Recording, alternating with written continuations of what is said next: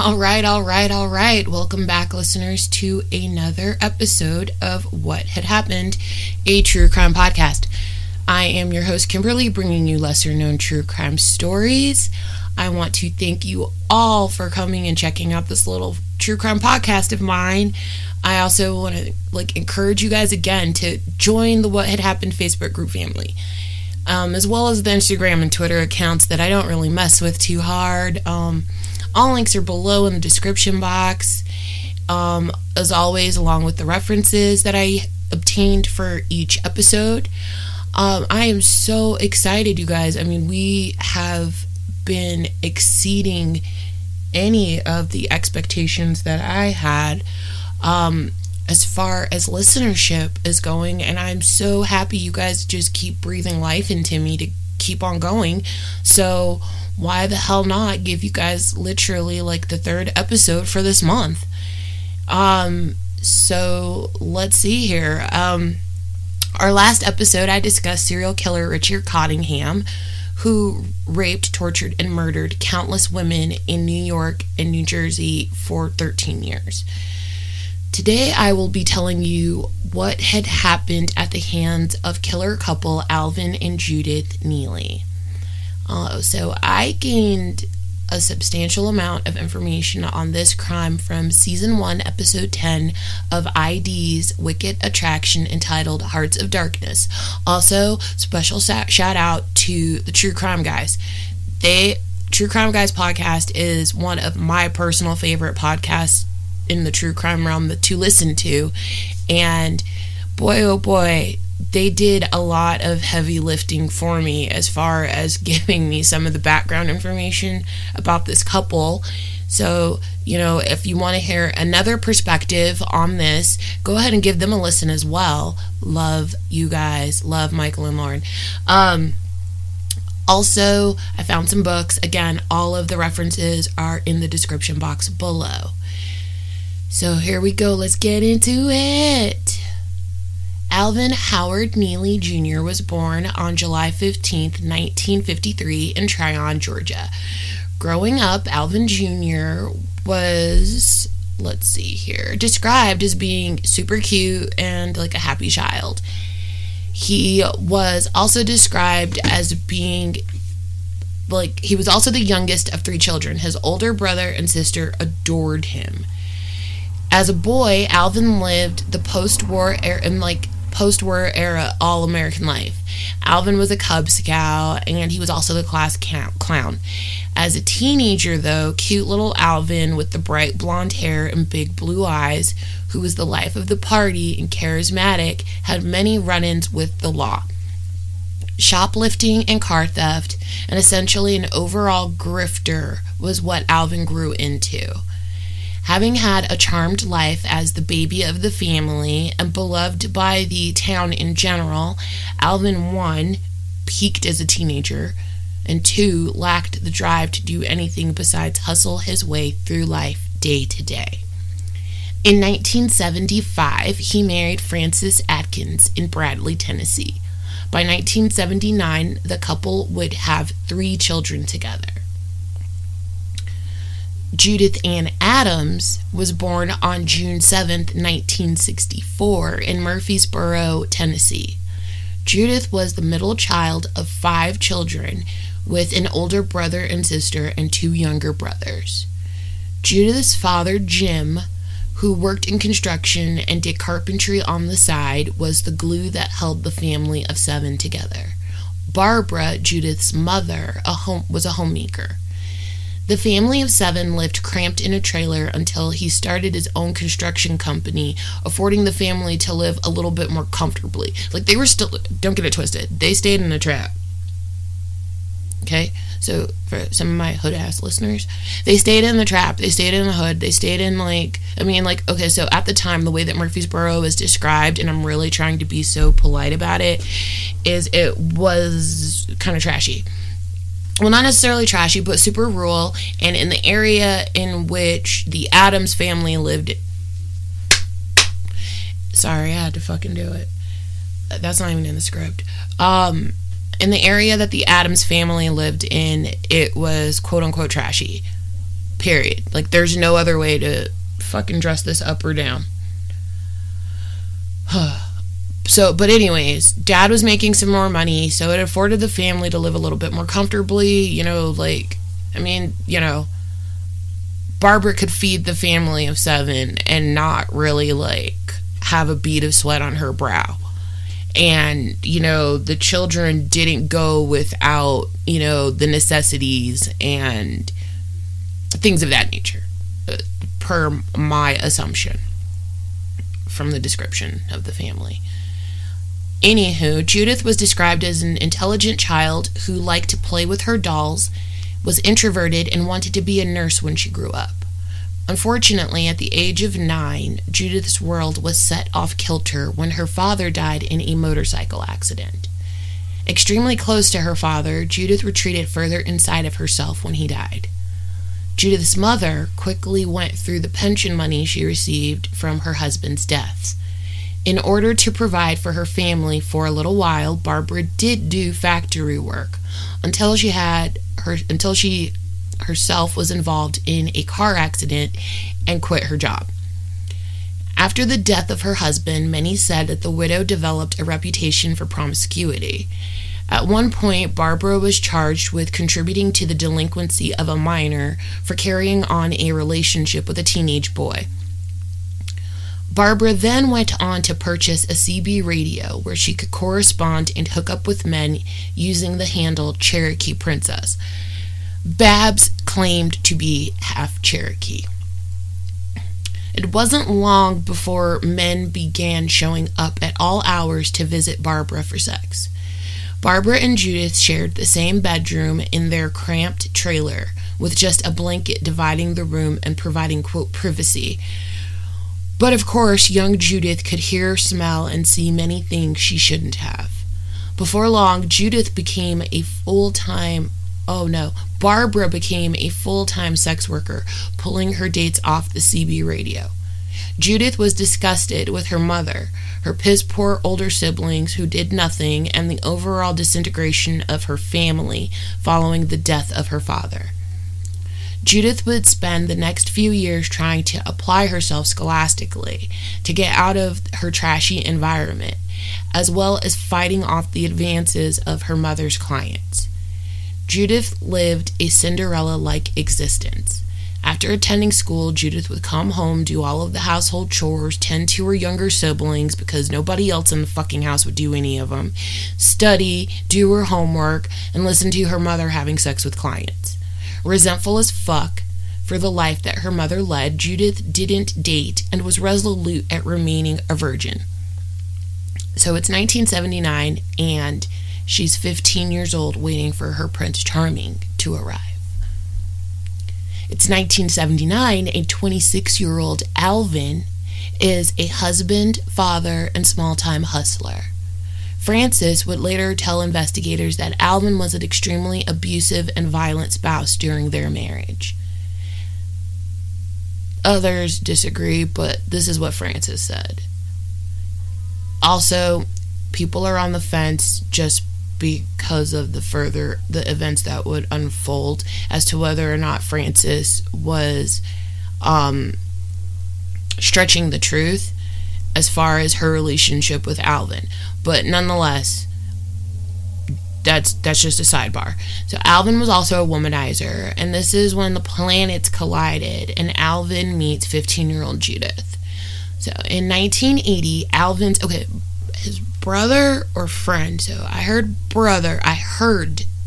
and saw, like, I was watching the documentary and they said brother, but I read in a couple of books and articles that it was a friend, so I'm unsure. However, someone developed a crush for Indian Princess over the CB because, you know, she was all whisper, whisper, whisper, talking about all of the salacious things that she would do to men over the CB radio, breaker.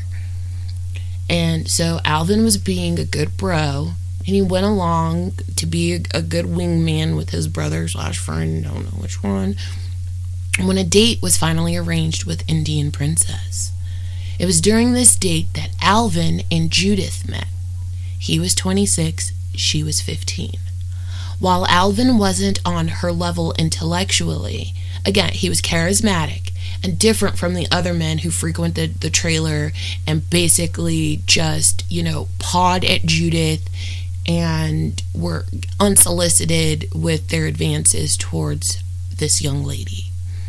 It wasn't long before Judith was breaking the vows she made to herself and began having sex and eventually running away to be with Alvin, who also left his wife to be with Judith. Initially, the two slept in Alvin's car. It wasn't long before the unkempt teenager became pregnant but miscarried. The couple decided to drive across the country and pick up odd jobs along the way to make money to survive. At one point, the two were working together at a convenience store where conveniently, heyo, but a bunch. Alvin basically hung around the register, shooting the shit with the customers and bossing Judith around, telling her what to do, and also getting some hippity-dippity on the side in the back room from time to time. Judith did all of this, and somehow Alvin had arranged for her to do it without being paid. So he was the only one getting paid, so he was getting paid to fuck his girlfriend. And he low-key was kind of like a pimp, in my personal opinion, in that regard, because she was doing all of the work and he was collecting all of the money.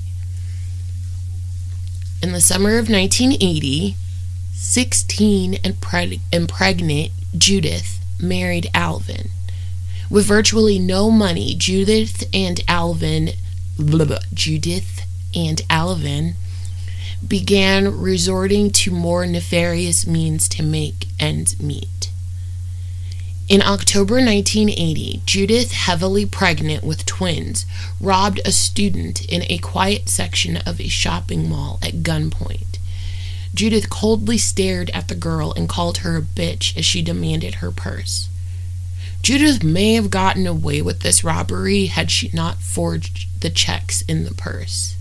It didn't take long for Rome, Georgia police to apprehend Judith and remand her to the Macon Youth Development Center, which is basically juvie. It was while Judith was in the custody of YDC that she gave birth to her twins. Alvin himself had been incarcerated for a myriad of offenses such as theft and scamming. The two corresponded through letters throughout their separation. The letters were a mixture of puppy dog love and infatuation, as well as control and assertion of dominance and paranoid thoughts of third parties on both of their parts. So both of them were jealous of the other one and accusing them of having other lovers. So that happened, but I'm not surprised. Are you surprised, guys? Are you surprised? Are we surprised? No, we're not surprised. In the summer of 1981, Judith was released from the YDC, but was quickly arrested again for theft in a store. On December 1st, 1981, Judith was released again, but since Alvin was still incarcerated, she stayed with his family, his rents. She stayed at his folks' house. After being released, the Neelys, Alvin, Judith, and their twins, that is, began driving around committing small crimes around the area of their home in Rome, Georgia. When the couple could afford it, they'd get cheap motel rooms. When they couldn't, they either couch surfed with family and friends or slept in their car.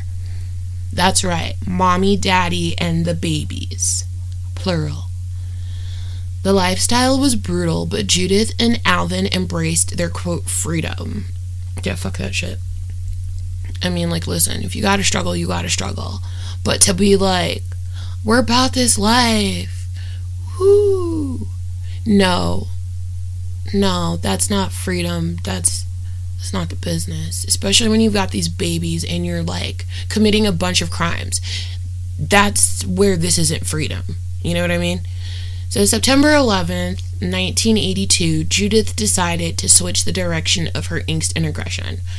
YDC employee Ken Dooley was unharmed when his home was shot into 4 times. The following day, his coworker Linda Adair's home had a Molotov cocktail thrown into it, and her home was firebombed. Following the attacks, both Ken and Linda received threatening phone calls from a woman claiming to have been abused at the hands of both employees while at the YDC. However, they couldn't identify the caller's voice. Judith would later confess to both crimes and making the phone calls. You know, like when she does some really fucked up shit. We'll get to that part. According to Judith, around this time, Alvin began saying he wanted to have sex with a virgin, and she needed to get one for him, which I'm sure really aggravated the fucking shit out of him, because she just shat 2 hams out of her fucking coot box after giving herself to him. Fucking pig. Sorry. Anyways. So, he was saying he wanted some hippity-dippity, like, from a virgin, and he told her that she had to go. But Alvin would say that Judith picked the girls because she wanted to have power and control over them. Police agreed with Alvin on this, though, about Judith, that she was the alpha in the relationship, enjoying being in power. She demonstrated this when she and Alvin committed their first abduction and murder. Lisa Ann Milliken was a 13-year-old girl from Cedartown, Georgia. Lisa was a resident at the Ethel Harpst Home, which is a facility for abused and neglected children, both boys and girls. So, this isn't in the script, but this is what I do recall about Lisa. Lisa had began being sexually abused at the age of 11. At some point, she and her 3 siblings were removed from the home, and they were all placed in different facilities. So this is why she's there. Okay, now, on September 25th, 1982, she and a group of the residents went on a trip to the River Bend Mall in Rome, Georgia, which is approximately like 20 miles away from Cedartown. At some point, Lisa was separated from her group. Alvin and Judith had been prowling the arcade in the mall, which I assume was bustling with after-school adolescent activity. And obviously, you know, at the time when malls were like super active and bustling, and there were arcades, especially like in the 70s and the 80s, predators really used that, you know, especially pedophiles and people like that. They really did use arcades and stuff to like target kids. Anywho, so Alvin ponied up to a game and began playing. While he did that, Judith looked for the perfect girl to abduct. The first girl she approached was Suzanne Klontz. Judith asked if she was alone at the mall and if she wanted to drive around for a while. Suzanne said that after seeing the dead look in Judith's eyes, she quickly declined. Rebounding quickly, Judith observed Lisa. Now, Lisa was obviously displaced from the residents in her group, you know, that she came to the mall with. But she was at the arcade, and she was slightly skittish, as there were some teens looking her up and down, which was like a trauma for her, and it was a trigger. And she was, you know, having been abused by men in her past, Judith saw this, because Judith is an intelligent young woman. She saw this as the perfect time to step in and engage with Lisa, the perfect predator. And she, you know, and Lisa chatted openly with Judith. Again, perfect predator move.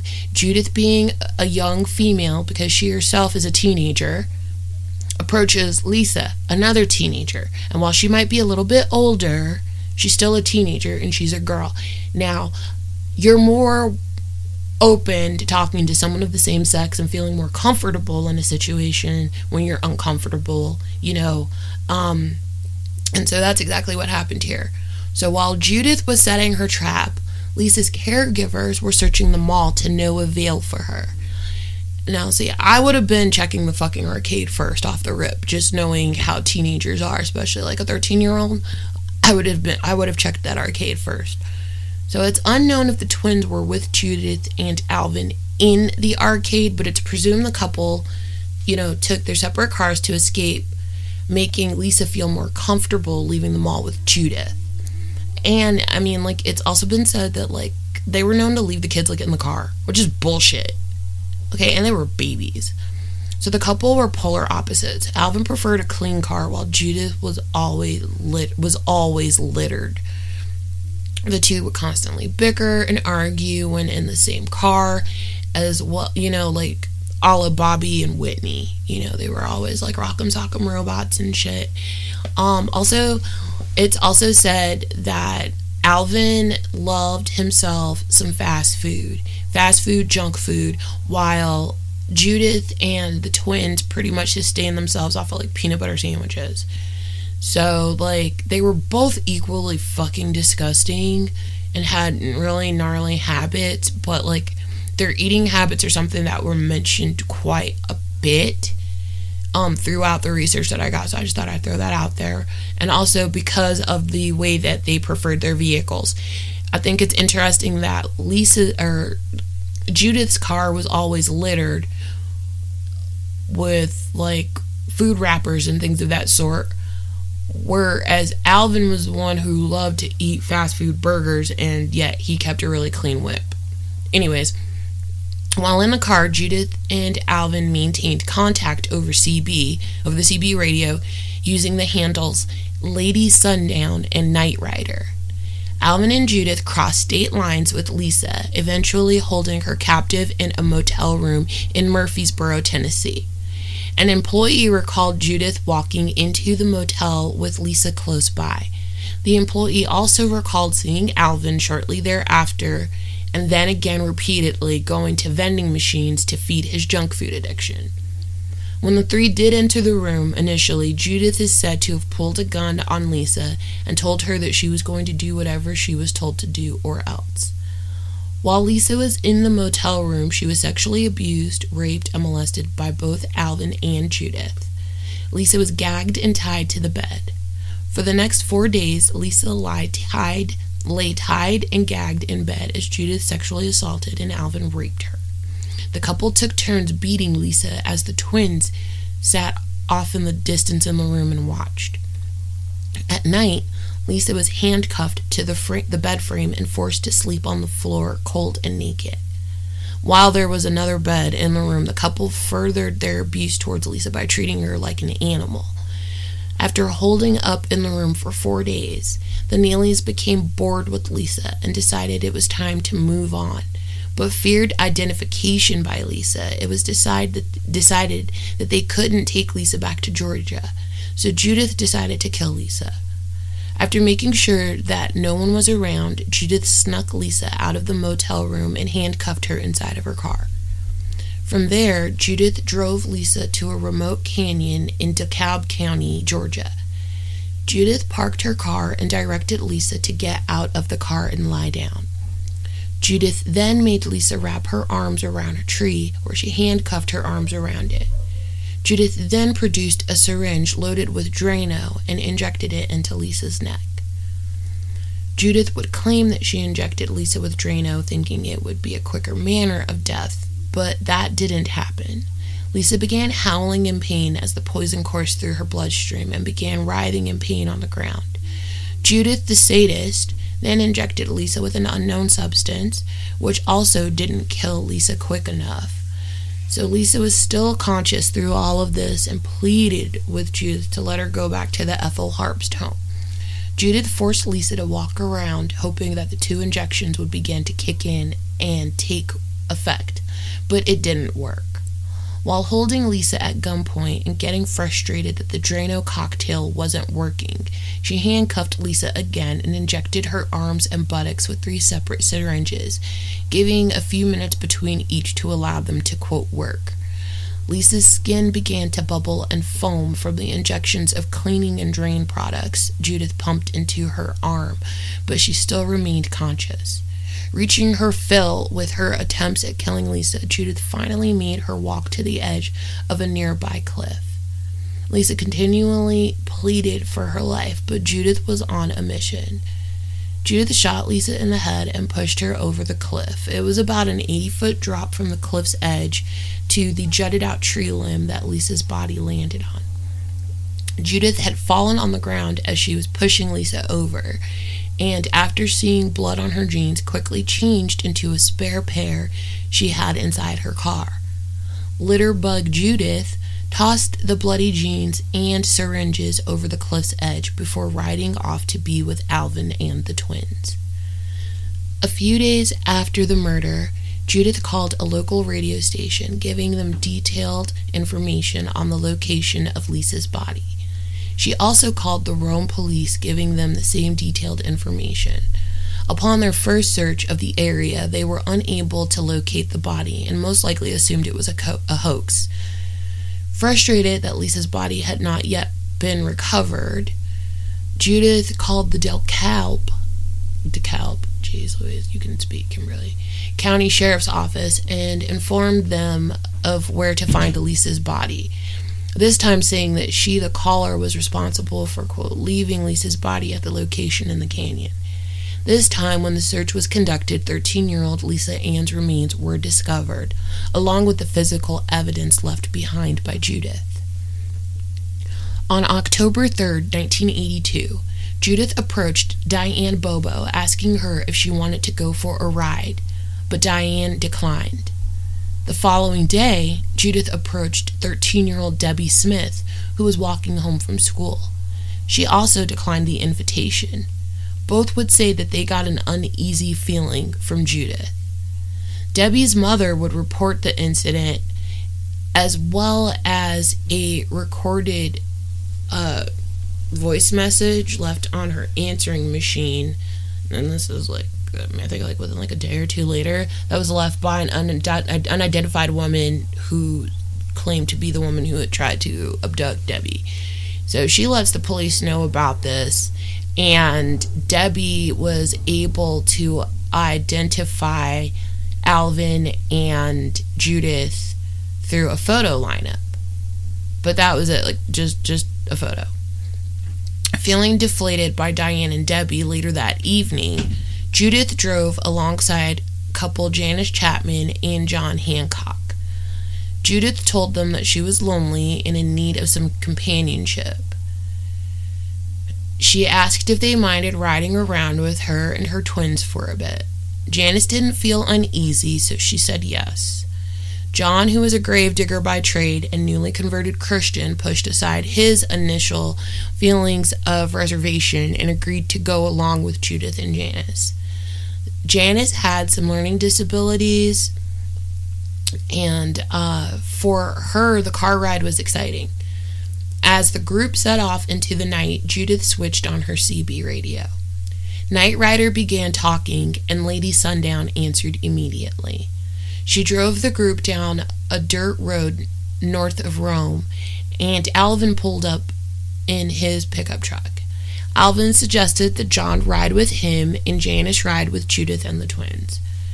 John wasn't super cool with this, but didn't want to damper Janice's happiness to be riding around with new friends. They all set out for a small, watering hole in the wall type bar with cheap drinks that Alvin had suggested, but stopped when John said that he had to, drain the wheeze. He had to use the bathroom.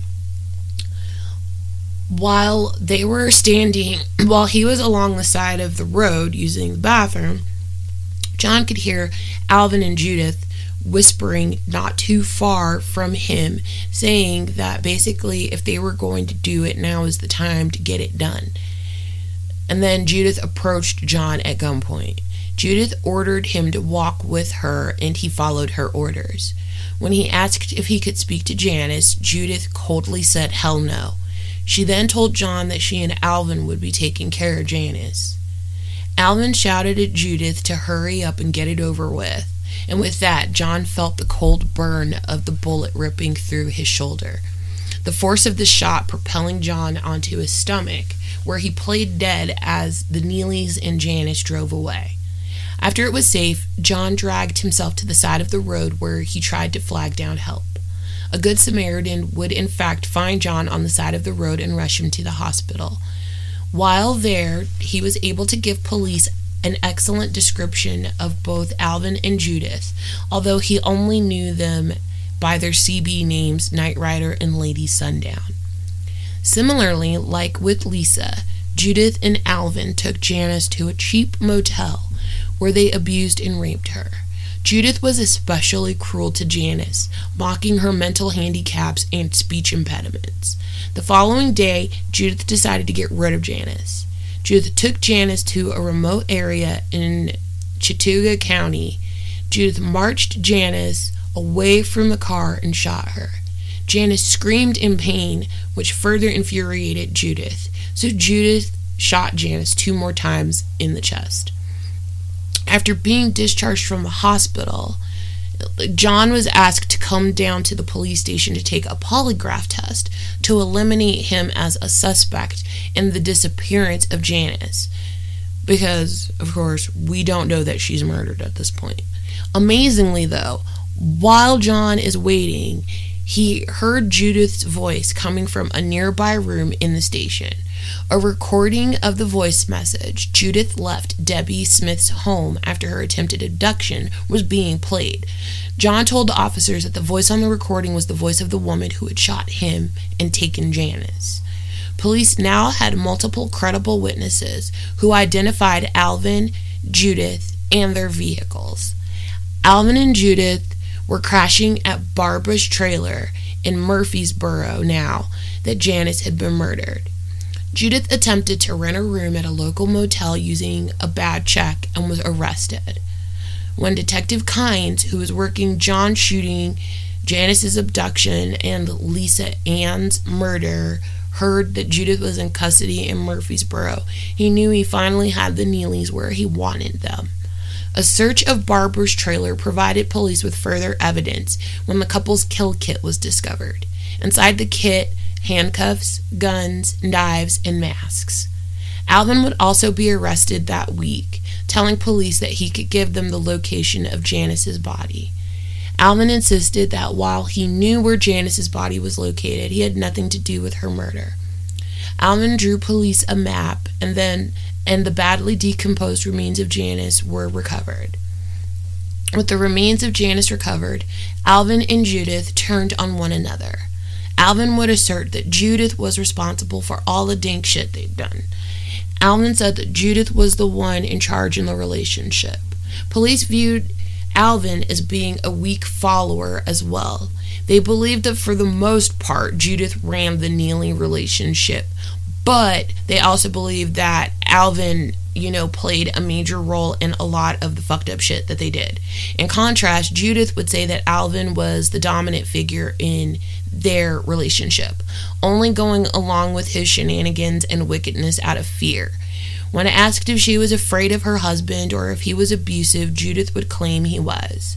Boney and Claude, as they lovingly called each other, should have been Bonehead and Fuckface, had become Kramer versus Kramer, each pointing fingers at the other, placing all responsibility for the heinous acts they committed together as a couple at each other's feet entirely. To avoid the death penalty, Alvin pleaded guilty to murder and aggravated assault in Georgia. Alvin was never charged in the murder of Lisa Milliken. Right before Judith's March 7, 1983 trial for the murder of Lisa Ann Milliken could begin, Judith gave birth to her third child while in custody. Judith's trial lasted for 6 weeks, where she was eventually found guilty for the torture and murder of Lisa Ann Milliken. While the jury felt 18-year-old Judith should receive life in prison, Judge Randall Cole sentenced Judith to death by electrocution in the Alabama State Department of Corrections. After her conviction for the torture murder of Lisa Milliken, Judith pleaded guilty to the murder of Janice Chapman. Alvin was incarcerated at Bostick State Prison from 1983 until October 2005, when he died. At 18, Judith was the youngest woman given a death sentence in the United States. Judith was placed on death row at Alabama's Julia Tutwiler Prison for Women. In 1989, the Supreme Court affirmed her death sentence. Sorry, my phone decided to start making weird shit happen because I said the word okay. And let me make that go away. On June 15th, 1999, days away from her death sentence, Judith's execution was commuted by Governor Fob James, you can't make this shit up, to life in prison with the eligibility of parole in 15 years. This decision was controversial because Governor James had a history of being hard on crime, and the overturning of Judith's death sentence was unexpected, especially since the nature of Judith's crimes were so heinous. Judith would have been eligible in 2014. However, in 2003, Alabama legislature passed a law making her ineligible. As of 2018, Judith has still been denied parole. So, what had happened is this. Natural born killers, anyone? There's so I guess Bonnie and Clyde, if that's who they wanted to model themselves after, but I don't really fucking see it as a Bonnie and Clyde situation. It definitely wasn't a Bonnie and Clyde situation because the two of them turned on one another. So they definitely were not ride or die for each other like they initially thought that they, or asserted that they were.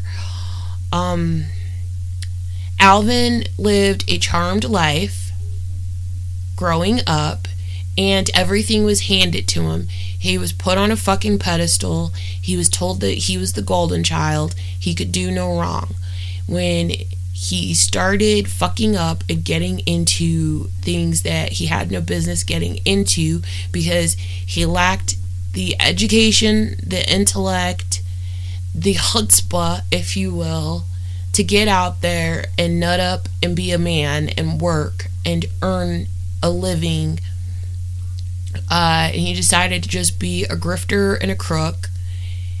That was one thing, because he was a small-time crook. I honestly do not believe that if he had he not met Judith, I do not believe that Alvin would have escalated. I don't think that he would have. I really don't. I honestly believe that a lot of this, as far the stuff that they did in the beginning of their relationship, absolutely was all on him. But I believe that Judith had a lot of insecurities, and she took pleasure in committing these atrocities against these young women. I honestly do believe that Judith was the fucking predator in that regard. Judith was born into, a meh familial situation, and everything was okay-ish until her dad died. And I mean, I'm not, again, you know me, I say it every time, I don't judge sex work, but I am absolutely coming for you, Barbara. I'm coming for you for being a nasty fucking slutbox who would literally bang duders with just a blanket dividing the room that you shared with your daughter, who was then being oogled, ogled, and had advances made towards her from nasty ass men who were there to pay you for sex. You're a horrible fucking human being, and you never should have been a mother. Bitch should have been... She never should have been a mother. She probably would have been a horrible fucking pet owner too. So there's that. Some people should not have children. She was absolutely one of those people.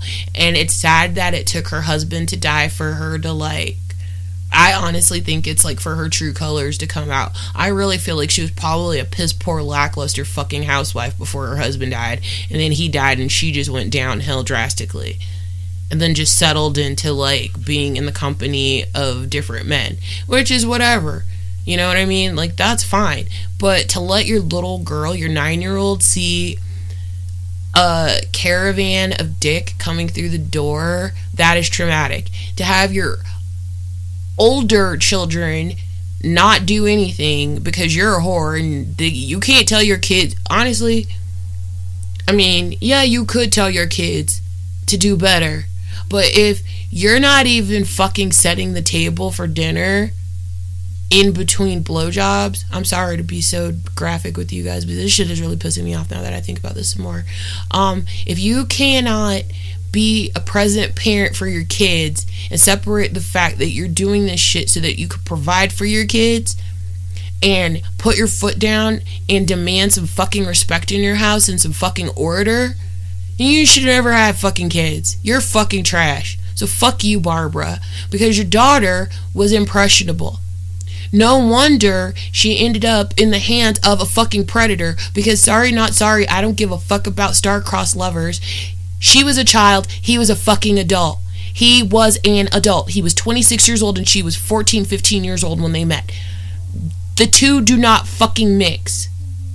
Okay? That is an adult. That's a fucking predator move. I don't give a fuck if he intellectually had the fucking brain of an 8-year-old. That is an adult man. She was a little girl. He knew what the fuck he was doing. He was sexually advanced. He knew what the hell he was doing. She had vowed never to have sex, or at least not to have sex until she met the one, or until she got married, or graduated from school, made something for herself, became a nurse, shattered generational fucking curses, living in Murfreesboro in the fucking trailer park. Okay? Being in the fucking TP sucks. I know I've been there. Not that one, but yeah, whatever. Anyways. But, so, there's that. Then the two of them get together. She's young. She's impressionable. Because he was already a criminal doing shit, he's teaching her the ropes. And being young and impressionable, she's like, okay. Because she was starry-eyed, she had rose-colored glasses, and she was in that fog of euphoria of being with someone. Her Prince Charming had arrived. She was no longer Cinderella under, lock and key from the wicked stepmother and the stepsisters. No. She was free. She fucking ran away. Okay. Then she gets pregnant. She miscarries. They're downtrodden. They're living in their car. They're couch surfing. They're living in cheap motels. They're resorting to penny crimes to, feed themselves and provide shelter and booze or whatever, And then, next thing you know, she gets in trouble. She's pregnant with these damn twins, and she's still a kid. And he's a grown-ass man. Not to mention, hello McFucking Fly, he had 3 children with his first wife. So by the time he and Judith were caught, he had a total of 6 fucking kids, and he wasn't even 30 years old. Let that shit sink in. Under 30 with 6 kids, 2 wives, and a criminal rap sheet longer than a fucking CVS receipt. What the fuck? And I feel like once those twins came, he started looking at Judith a little bit differently, because she was no longer bright-eyed and bushy-tailed with shiny, pretty hair. She looked like fucking shit. She was greasy. She was sleepless. Her tits were probably leaking everywhere because of the babies when they were first born. You know what I mean? And then he gets into her head, and he's like, you know what? Little girl, you're not little girl enough for me. I need something fresher. And I guarantee you, that's where the bitch went fucking nutty.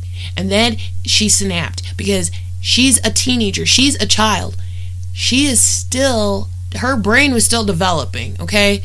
And I believe that jealousy kicked in. She saw these pretty girls. She was going to give in. She was going to give her husband what he wanted. But she was going to make these bitches pay for being what her husband wanted and what she no longer was. And that's where the torture and the abuse came in. And then, because she was young, just like we saw with the French murders, when we saw Ryan Unruh and Greg Lund making all of these attempts to try to, kill Rita French, thinking that because they saw something on television or a movie that it would be so easy to kill another human being, she goes and she injects Lisa Ann Milliken with all of these various cleaning products, and instead of making it a quick death, she makes this girl suffer.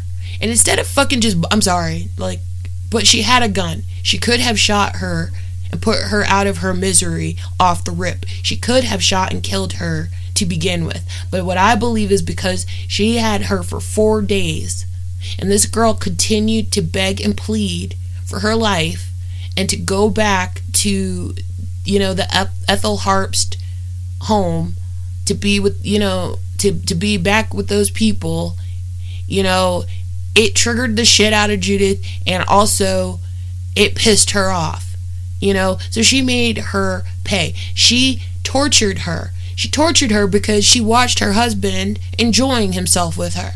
She tortured her because she herself, being a sick, sadistic fuck, enjoyed herself with her in that time frame that she had her. Okay? And, I mean, come on. That shit was premeditated as fuck. The way she... Because you don't just show up with preloaded fucking syringes. Okay? There's that. Okay? Then we go on with the abduction of John and Janice and the torture and abuse that she doled out on Janice. And poor Janice, I don't want to say she was feeble-minded, because she wasn't, but because she suffered from mental disabilities, she was naive and she wasn't understanding what was happening. She didn't understand what they were doing to her necessarily, especially not at the beginning when they were abducting her, and it bothers me so badly that Judith, thinking that she was superior than Janice, would mock her, and make fun of her. That tells you everything you need to know about Judith. Judith enjoyed being in power, and she enjoyed being in control. Judith enjoyed humiliating the fucking dog piss out of people, and she enjoyed taking them down several notches. I just say thank goodness all of the other girls got away unscathed. But, my goodness, the shit that they did. And fuck you, Governor Fobbs, James, for, overturning shit. But shout out to Alabama legislature for passing that law in 2003, making her ineligible. Because could you imagine having this monster back on the streets? I honestly do not believe that, given the sheer viciousness and heinousness of her crimes, that she would have turned a new leaf, honestly. I think that she is possibly one of the most dangerous people that we currently have housed in a correctional facility presently in the United States of America, possibly the world. That's just my own personal opinion. And with that being said, I don't think that she should ever be eligible for parole. I think that she needs to be that lump that we pay for until she fucking dies where she's at. Because she'll get out, because she was a child when she was incarcerated, when she was put on death row. All she learned was how to hook and crook from other criminals. I don't think that this woman, she had her babies in tow. I don't think that she would be the person that would have been reformed. I think that she would have gotten out and she would have still played that teenager bullshit, and somebody else would end up getting hurt or killed at her hands or at her, insistence. That's what I think. I think that Judith was a fucking low-key mastermind, even as a teenager. Also, kind of like Doug French, how he masterminded the murder of his mother. I think that some kids can be changed, but I think that other people cannot. And I think that Judith, and you are not one of them. Alright, guys, so that is our episode of What Had Happened, a True Crime podcast. Hope you guys decompress after this one. It'll be the last one for the month. Hit you guys off something solid at the beginning of October. Hope you enjoyed that gorgeous Pisces moon Oh my goodness, the moon was in Pisces this week. It was delicious. I'm a Pisces, so I'm about that life. I hope you enjoyed the leaves turning as we go from hot as balls to crisp like apple cider and fall. I hope you guys are well. Hope you guys are safe. Hope you guys keep listening, to keep telling people. These numbers are great. You guys are amazing. I love you all so much. Thank you again. I'm Kimberly. This is What Had Happened to True Crime Podcast. Let's roll that beautiful outro music.